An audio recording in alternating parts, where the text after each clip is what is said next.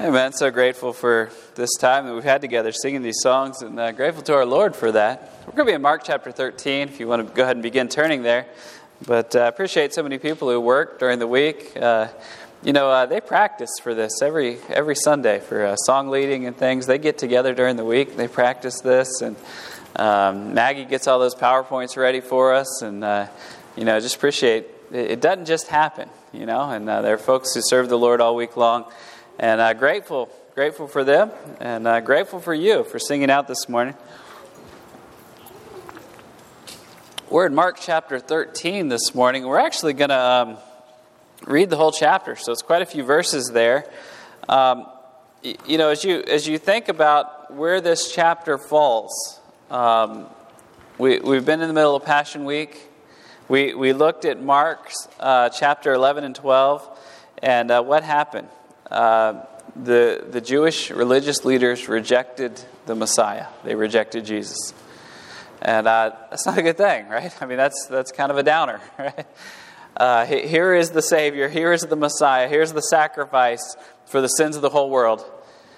And he is being rejected by his religious leaders, the very people who should be looking to him. And then we have Mark chapter 13. Well, on the other side of Mark chapter 13 is chapters 14 and 15.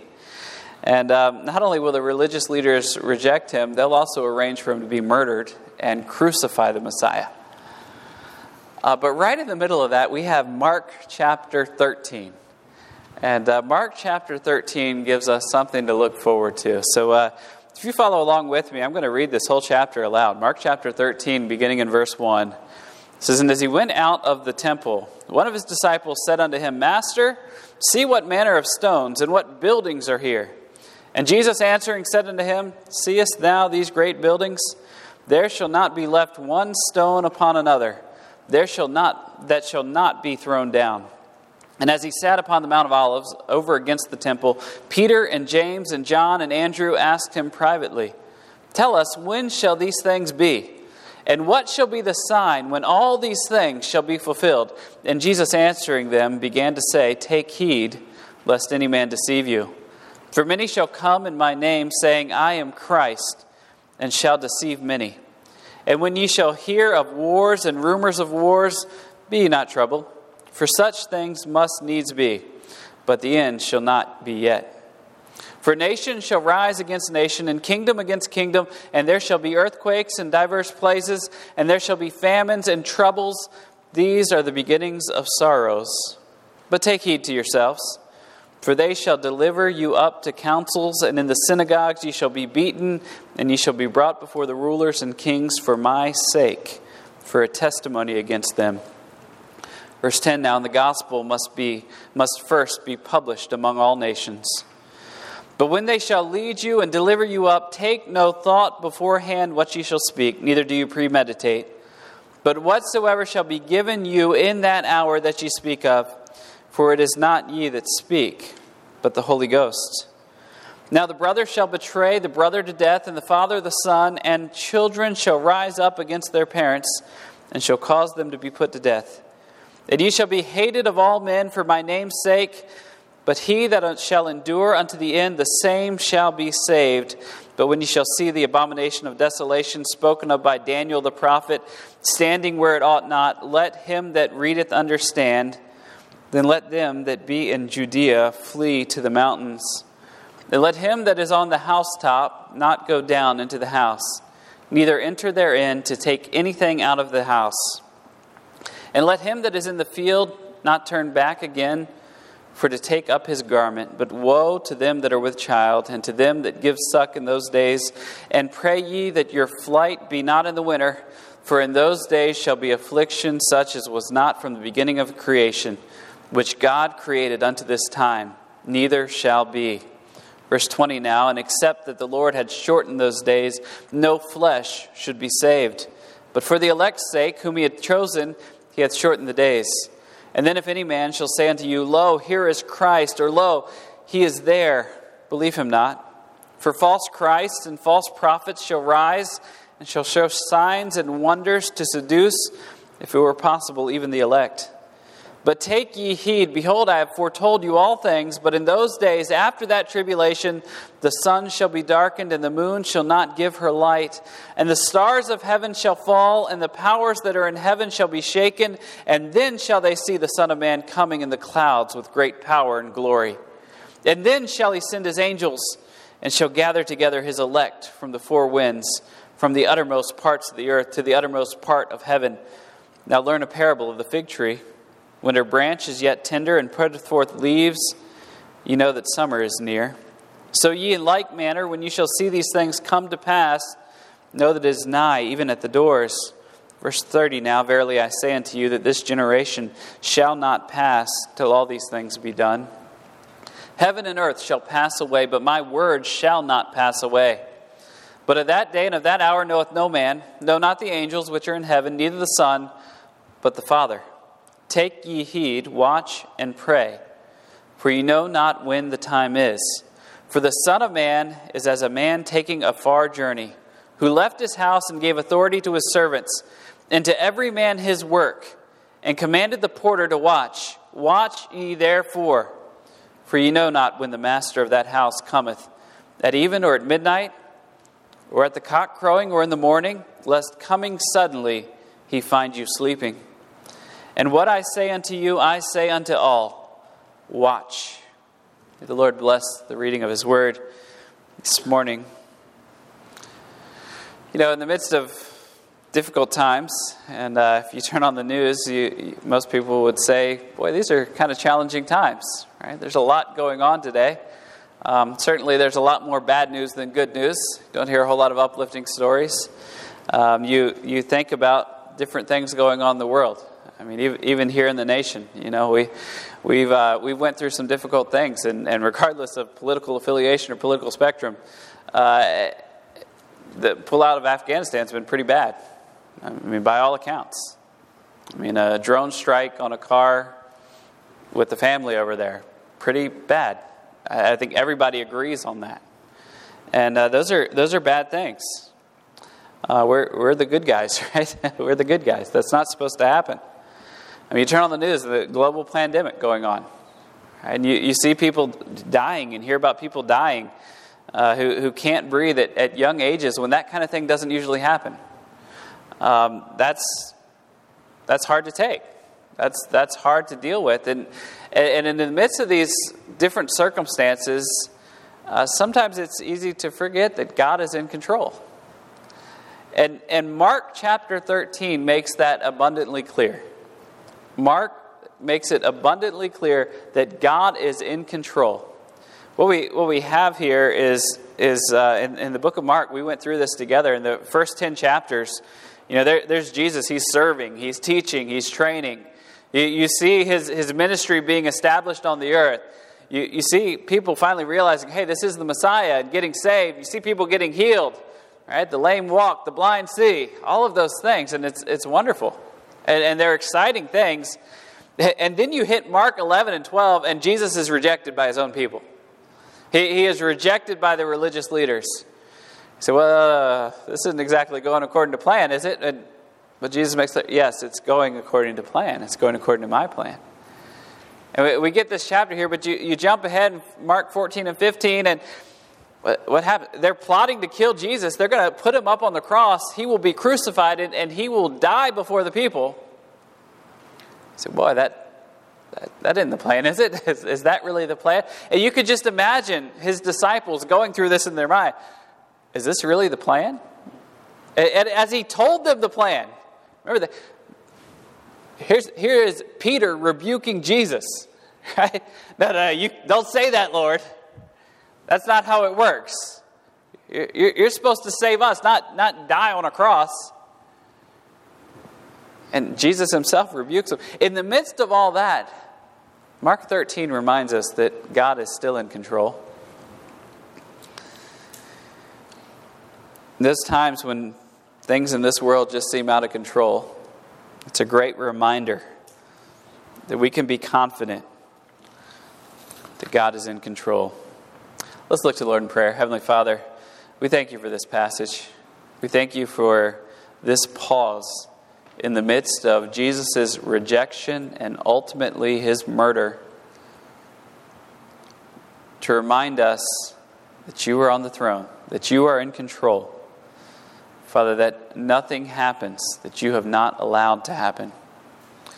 So, Father, we pray that today we would gain great confidence in who you are. Father, may your power and authority and might, may your sovereignty be on display for all of us to see here today, that we would trust in you. We pray these things in Jesus' name. Amen.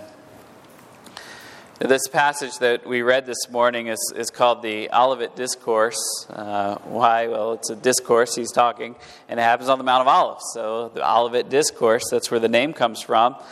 And if we look at verse 1, if we think about the Mount of Olives, it sat next to the temple on the east side of the temple. Okay, so it was over on the east side of the temple. And verse 1 says here in chapter 13, as he went out of the temple, one of his disciples said to him, Master, see what manner of stones and what buildings are here. Now, remember, so he's leaving the temple, he's departing the temple and walking out to the Mount of Olives. It's on the east side. He's probably leaving the east gate and walking in that direction. And as we think about that, one of the realities here is that in the midst of this, remember, Jesus had just told them in speaking that this temple was going to be cursed. Right? He has given that description just in the past chapters. He has made that abundantly clear. This temple will not be the seat of worship anymore. It will be destroyed. And now he's going to make that explicitly clear for everyone to see. And so in the midst of what's going on, here are Jesus' followers, and they're pointing out, wow, look how magnificent this temple looks. Well, Jesus just told them, this isn't where it's at anymore. Right? This isn't where it's happening. There is going to be a new temple, and it's going to be the temple of the Holy Spirit in you. Right? And ultimately, Jesus is building up his church. Right? That's what is going to be coming. There's a change that's going to be happening here. And the disciples, boy, they're still enamored by the building. Master, see what manner of stones and what buildings are here. I mean, they've been there multiple days, and they're still walking out, and they're in awe at this building. And it was a beautiful building by all accounts. This was the national pride of Israel. And we've looked at it. It's the temple we've considered. It's the one Jesus has cursed. And it was an incredibly ornate building. It was an incredibly ornate building. And as you think about it, the thing they're pointing out, look what manner of stones. It's not too often I just went up to a building and said, yeah, check out those bricks. That's pretty cool. Normally there are other things that catch your eye. But these stones were incredible. And we have recording it from historians in Israel in that day describing the stones of that temple. And some of those stones were 12 feet wide. They were actually 12 feet wide. I wonder how wide that is. That's one of these pews. That's how wide it is. And if you're wondering, well, how long was it? Well, 37 feet long. Okay, so 37 feet long. If you were to basically kind of start walking to the end of the pews, I mean, imagine a section like all of these pews over here, and that's one stone. I mean, that's pretty incredible to think about. And not only that, the stone is polished, and so it's like a glistening white, and that's pretty cool, except they also decorated it in gold. Now that's a magnificent building. It's easy to understand why those in Israel would have been so proud of that building. I mean, that would be incredible. I mean, Washington, D.C. is pretty cool, right? But even there, they don't put gold on everything. I mean, this is a whole different... And Jesus actually agrees with it. Verse 2, Jesus answering said to him, seest thou these great buildings? He said, come on, that's a shack. He said, they are great buildings, right? Do you see these great buildings? And that would have made sense. Everybody said, yeah, we see them, Jesus. But the second part of verse 2 would have been what absolutely shocked them. The end of verse 2, he says, there shall not be left one stone upon another that shall not be thrown down. Well, you talk about a killjoy, right? We were just admiring the scenery, Jesus, and you're saying that all of these are going to be ripped apart. They're going to be knocked down. And that's exactly what he's saying. This temple, which he said before, is going to be cursed. Not only that, he said before it's going to be destroyed. Not only that, one stone will not even be sitting on another. It's going to be totally demolished. We're not talking about just a little bit. We were in Warsaw, Poland, just a few weeks ago. And you want to talk about a city that was totally demolished during World War II. That was Warsaw, Poland. And I didn't know about it. I don't know. Maybe they taught this and I just wasn't paying attention. But there was actually a Warsaw uprising during World War II where you had Polish people getting together and they're making these little homemade flamethrowers. And they're taking on German Panzer tanks with, one dude out there with a flamethrower trying to take on a whole tank. And a lot of Germans died. And it made the Germans really mad. And they came in and they demolished that city. I mean, we were literally standing on buildings where they had photos, and you would look out across the city. And in the photo, you would see everything that was out there, and they'd show the two little specks on the horizon of thousands of buildings that were actually not hit by the German tanks. I mean, it was like a house out of 1,000. I mean, it was incredible. As far as the eye could see, you could look out, and in that direction, you might catch 3 little dots that were actually original that were missed by the tanks. This is even more destruction than that. Not one stone standing upon another. We kind of know already, because we know a little about history, that is actually what happened AD 70.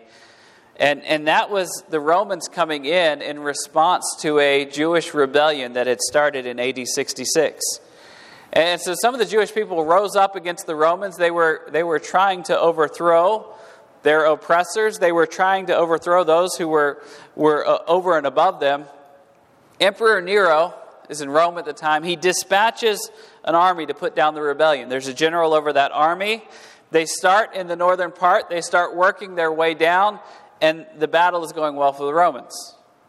They're doing fine. It's going so well that the general who's over it, he gets recalled back to Rome, and his son Titus takes over. And so they surround Jerusalem, and they slowly tighten further and further in like a noose surrounding the city. And eventually the city falls. And the Jewish people who are left retreat into the temple. They go inside it, but there's no safety there. The Romans kill thousands and thousands of Jews. The ones they don't kill, a lot of them get taken to Egypt as slaves. There were some they took and they paraded them around to other places, like in front of gladiator rings and things like that. And they had shows and spectacles watching these people getting killed in front of others. What happened? Exactly what Jesus said would happen. That's what happened. Even the stones themselves, the historians describe that the Romans ripped the stones apart so that they could get every bit of gold that was around them. They tore every stone one from another so that they could melt down and take that gold with them back to Rome. They ripped every part of that temple apart. That one who got the victory, that's Titus. He later would pass away as he aged, and afterwards they would actually build in Rome the Arch of Titus, and it was to commemorate his great victories, and that included the victory of Jerusalem. On the side of that arch, there's actually a relief in there that shows the Roman people ransacking the Jewish temple and taking all of the gold and all of the things out in response, and basically parading them around to show their great victory, the spoils of their victory. What's the point? Jesus said the temple would be destroyed. And it was. When Jesus said it at that time, people didn't believe it. Oh, you're crazy.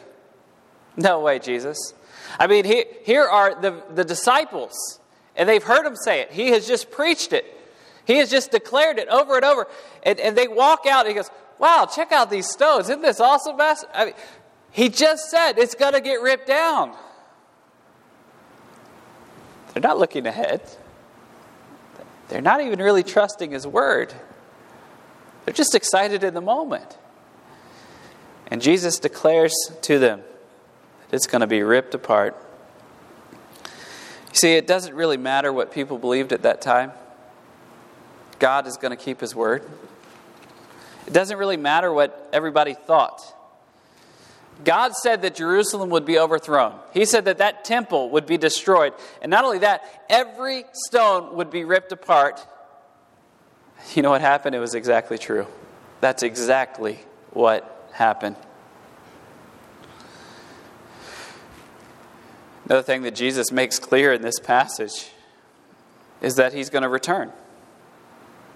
Now, people looking today say, wasn't that the one who was crucified? What do you mean he's going to return? We're going to be looking at various verses in this from chapter 3 today. So skip ahead a little bit to verse 24. Look ahead to verse 24. And we're going to start reading there, verses 24 through 27. Jesus gives a description. But in those days, after that tribulation, the sun shall be darkened, and the moon shall not give her light. The stars of heaven shall fall. The powers that are in heaven shall be shaken. And then shall they see the Son of Man coming in the clouds with great power and glory. And then shall he send his angels and shall gather together his elect from the four winds, from the uttermost part of the earth to the uttermost part of heaven. What's Jesus saying? I am coming back. And you know what's going to happen? He's going to come back. He said it and he will do it. And you probably experience people today that you meet and see along the way, when you talk about biblical things, and they act like you're absolutely crazy. You start talking about what God has done or what he will do, and they're like, oh, come on. That's just ridiculous. Don't be surprised by that. That's not a new occurrence. That didn't just start happening today. It's not like, oh, wow, we got all this science now, so people are doubting God. No. That's always been happening. That's not new. Right? It's just a new excuse each time. Let's go back. 2 Peter 3, verses 3 and 4. If you want to flip there, 2 Peter chapter 3. And let's consider what was going on in the very earliest days of the church.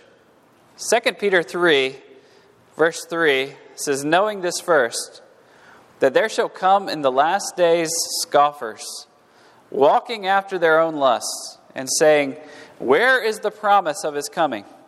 For since the fathers fell asleep, all things continue as they were from the beginning of the creation. You know what they're saying? You people that think Jesus is coming back, you are nuts. You're crazy. It's not going to happen. But what do we know from the Word of God? Jesus said he's coming back. And you know what that means? Regardless of what anybody else says, it means he will come back. Keep looking ahead right here in 2 Peter 3. Verse 8 goes on and says, but beloved, be not ignorant of this one thing, that one day is with the Lord as 1,000 years, and 1,000 years is one day. The Lord is not slack concerning his promise, as some men count slackness, but is long-suffering to usward, not willing that any should perish, but all should come to repentance. But the day of the Lord will come as a thief in the night, in the which the heavens shall pass away with a great noise. The elements shall melt with fervent heat. The earth also and the works that are therein shall be burned up. What's going on? People will laugh. People will scoff. People will mock. But God always keeps his word. It's just that simple. Jesus was right in his day about the temple. He's also right about his return. As we go back to Mark 13 now, verse 31 says, heaven and earth shall pass away, but my words shall not pass away. You know, whatever Jesus says will happen, it will happen. And it's regardless of what people say or think. You may be out looking at the news today and turning on the TV in the evenings and saying, boy, I wonder when this pandemic will end. Will it end soon? Well, let me give you an answer. I don't know. Right? I don't know how long it'll last. I don't know when it'll stop. I don't know if it'll stop. I don't know. I mean, eventually it has to stop, right? One way or another. It might be with Jesus' return, but it will eventually stop. But I don't know when that will be, right? I don't know when the timing will be. But in spite of all that, God's still in control. And in spite of all that, whatever happens, we know that God will keep His word. What do we do in the meantime? Well, we've seen this description here before us, right? That we can be confident because God always keeps His word. But secondly, we can be comforted that God is in control.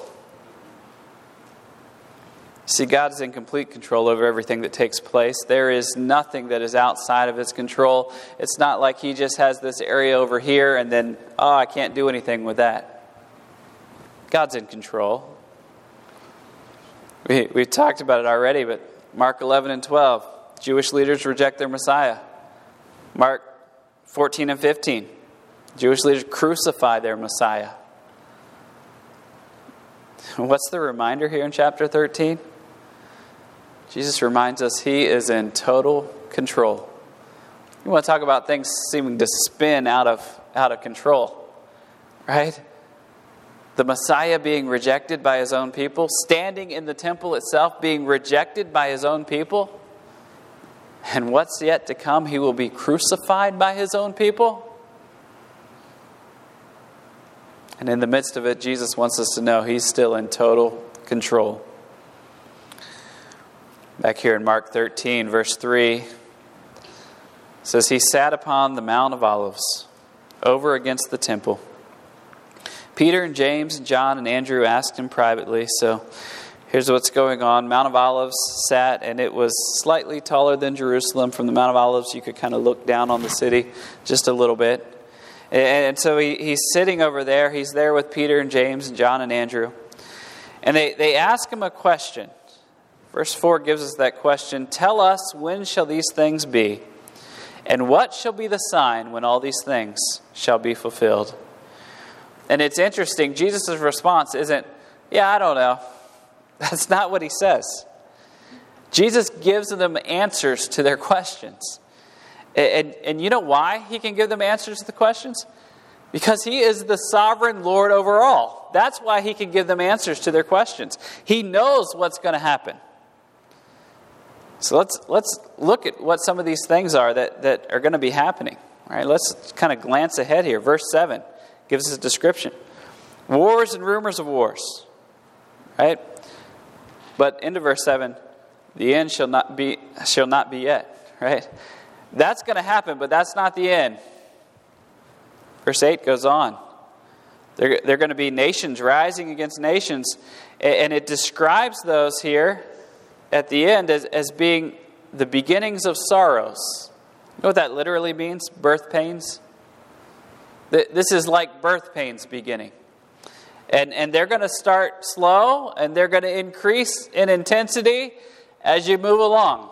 That's what's going to be happening. How can He say that? Because He knows what's about to happen. He is the sovereign Lord over all. Verse 13 goes on. Gives a description. You shall be hated of all men for my name's sake. He that shall endure to the end, the same shall be saved. How does He know that? Because He said it's going to be true. He is the one who is over all. He is in control. Let's look ahead. Verse 20. Verse 20 goes on. It says, Except the Lord had shortened these days, no flesh should be saved. But for the elect's sake, whom He hath chosen, He hath shortened the days. Jesus knows exactly what's going on. He knows exactly what would happen. And He's able to tell them in advance exactly what's about to take place. What's He saying? There is a crisis coming. And it's going to be big. And Jerusalem's going to be destroyed, ripped apart stone by stone. And let me tell you, that's only part of it. And what's the big picture in the midst of all that crisis? God is in control. You know, his followers, they're wondering, this is going to happen? You're saying this is going to happen? What's the sign? When's it going to start? Let us know. And Jesus' response isn't, well, it's none of your business. Right? I mean, his response, he answers the question. Here's what to look for. It's a fair answer. It's a fair question. And I'll answer it. I'll give you the list of the things that are about to happen. How in the world could he answer it? Because he's in control. He's Lord over all. Wars, famines, cataclysmic events, they will be taking place. And be careful, because that's not the end when it starts. It's going to pick up and it's going to increase in intensity. Things will happen in life that we don't understand. There will be things that happen in life that we can't explain. There might even be things in your life that have happened that you would want to change. You would say, boy, if I had that to do over, or if I was in control, I would do that differently. Sometimes it's hard things. Maybe we lose someone we love, right? Sometimes they're too young. You know, death of a child. Or someone who loves the Lord. You admire this person. You admire their faith. You admire their walk with the Lord. And you've seen them serve and help other people. Lord, where were you? Where were you in that time? How do you explain it? What were you doing, Lord? And what's the answer? Even though we may not have the answers, we can know that God loves me, that God has a plan, and that He's working all these things together for my good, even when I don't understand what's going on. And I know it's true because He's in control. I can be comforted that God is always in control. And so whatever that hard thing that happened, was God in control of it? Yes, of course He is. Of course He was. And so, first of all, I can be confident, right? I can be confident that we serve a God who is in control, but I can also be comforted by that. It's good to know that this world isn't just spinning out of control, that God Himself knows what's going on. And not only that, one day everything will be made right. Everything will be put in order. And how do I know that everything will be put in order? Well, it's simple. Jesus is coming back. I long for that day. That's our third point this morning. I can be expectant. Why? Because God keeps His word. Certain words that we see take place over and over again in this passage this morning. Verse 5 says, and Jesus answering them began to say, take heed lest any man deceive you. That word there, take heed. You may have it as see or watch. Right? And what's He saying? Pay attention. Right? And specifically, why do we have to do that? Lest anyone deceive you. Right? Don't let anybody deceive you during this time. There's going to be a lot of deception. There's going to be a lot of false preaching. There's going to be a lot of lies. Take heed. Pay attention. Verse 9 goes on. Take heed to yourselves. Same word. What's the warning there? There's going to be danger. There's going to be people coming after you. Verse 23. Look ahead. But take ye heed. Behold, I've foretold all things. Same word. All right, there's something that's coming. There's going to be a time of tribulation. And we'll cover who will go through that later. That'll be next week. But watch out. All right, that's the warning. Watch out. Verse 33 goes on. Same word again. Take ye heed. Watch and pray, for you know not when the time is. You don't know when this is going to happen, so be ready. Let's look ahead. Verse 34. Start reading in verse 34. For the Son of Man is as a man taking a far journey, who left his house and gave authority to his servants and to every man his work, and commanded the porter to watch. Watch ye therefore, for ye know not when the master of the house cometh, at even or at midnight, or at the cock crowing, or in the morning, lest coming suddenly he find you sleeping. And what I say unto you, I say unto all, watch. What's the point? Jesus is coming again. He's told you He will do it, right? He's said, this is my word, this will happen. He will do it. And so what do we do? Is God in control? Yeah, we know that now. He's in control. So we just sit back and relax and wait. No, that's just the opposite of what he's saying here. We don't sit back and relax. We prepare. We get ready. We need to take heed. You know, sometimes, this is one of those passages where we've pulled back and we're looking at the whole chapter. Sometimes we get looking so closely at the trees that we miss the whole forest, right? I mean, that kind of thing. And after 2 chapters of Jesus being rejected by his own people, and before 2 chapters that's coming of Jesus' crucifixion, we have this Olivet Discourse. It's the longest discourse in all the Gospel of Mark. And what does this discourse remind me? It reminds me that regardless of what happens, first of all, I can be confident because God always keeps his word.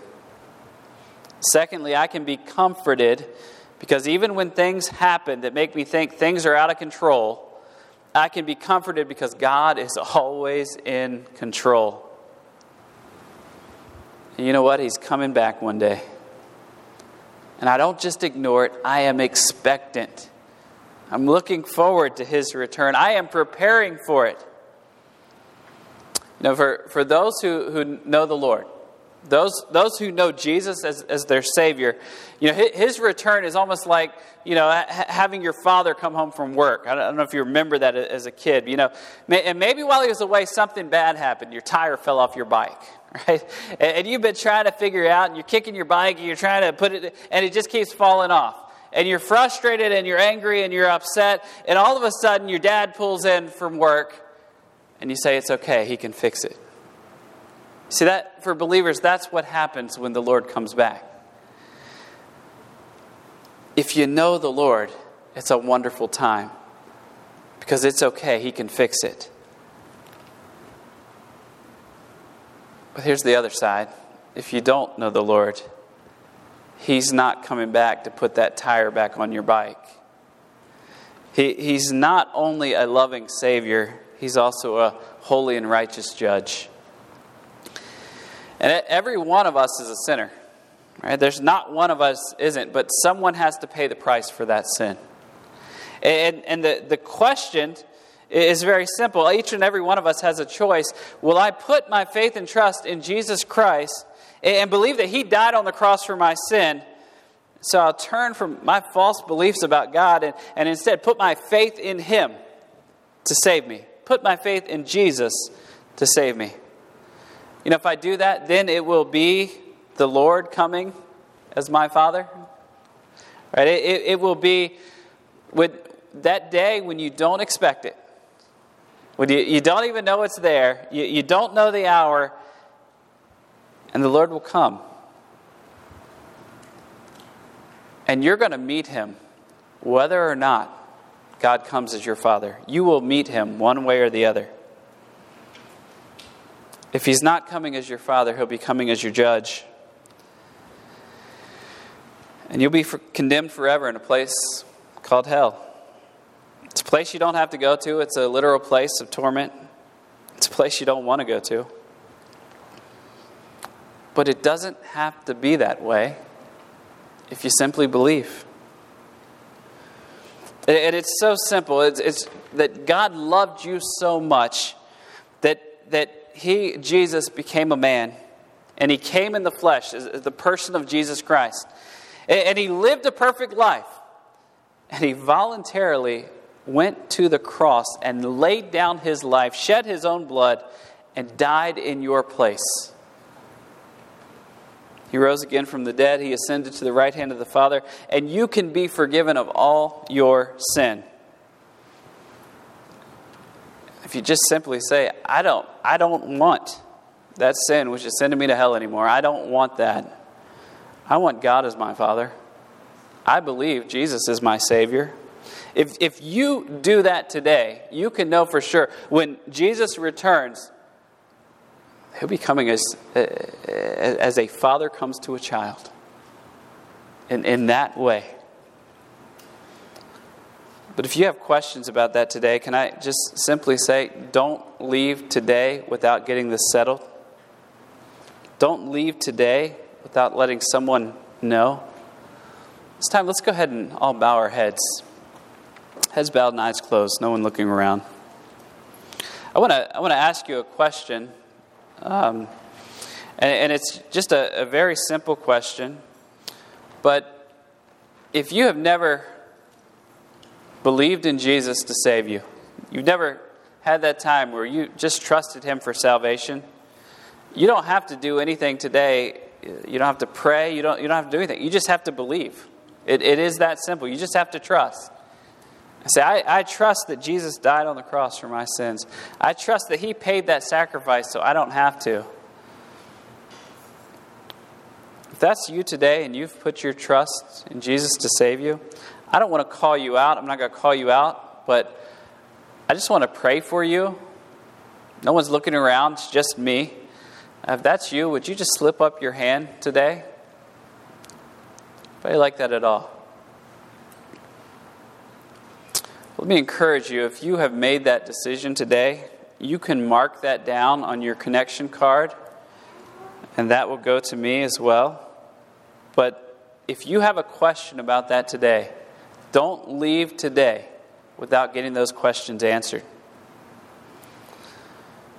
Believers, if you are here and you're going through a hard time, I encourage you, be confident. The Lord always keeps His word. Be comforted. He's always in control. And the reality is He's coming again soon. And if you would just be one who would cry out today and say, Pastor, I need to be on watch. I've been sleeping a little bit. This has reminded me of my responsibility before the Lord and the imminent return of Jesus Christ. Pastor, would you pray for me? If that's you, you'd like me to pray for you, to be on watch, to take heed. Amen. Amen. Many hands. Slip up your hand. Many hands. Father and our God, I thank you for these decisions that have been made today. Father, we thank you for sending your Son. We thank you that we can be confident. What you say is true. It will come to pass. We thank you, Lord, that we can be comforted, knowing that we have a God who is in control. And if we know you, you are acting according to our good. Father, we can also be expectant that Jesus will come again. And so, Father, today we just praise your name. Father, I pray for anyone here, it's under the sound of my voice, who has never trusted Jesus Christ as their Savior. Father, I pray that today may be the day of salvation.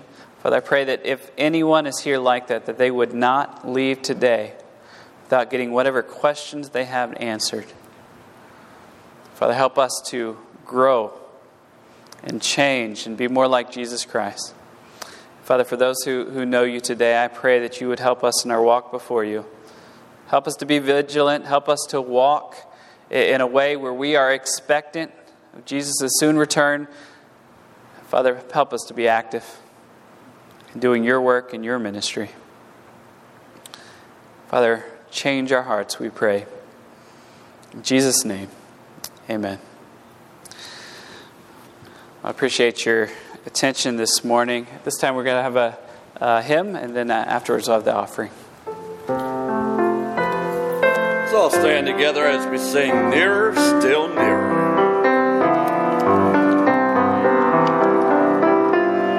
Nearer, still nearer, close to thy heart, draw me, my Savior, so precious thou art. Fold me, oh, fold me close to thy breast, shelter me safe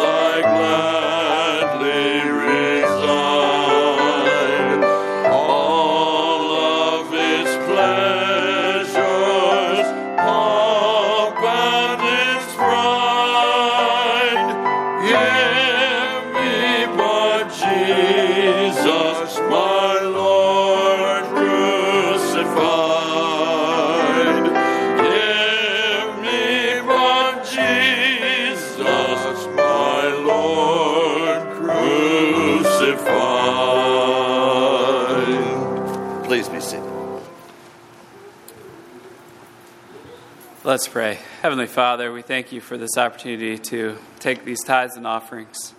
Father, we do pray that these funds would be used for the furtherance of your kingdom. Father, we thank you for our missionaries, the Carlisles, as they prepare to head back to Cambodia. Father, just pray that you would prepare the way. Allow everything to go smoothly with tickets, and thankful they had their visas. But Father, we pray for those immigration officials who have to check the visa. Pray, Lord, that everything would just go smoothly for them as they travel back. And Father, that you would make the way, that you'd go before them. Father, we pray that they be encouraged. Pray that you'd use them for your glory. And Father, we pray that many souls would be saved over there. We're so grateful for this opportunity to give back a portion of that which you blessed us with. And we pray these things all in Jesus' name. Amen.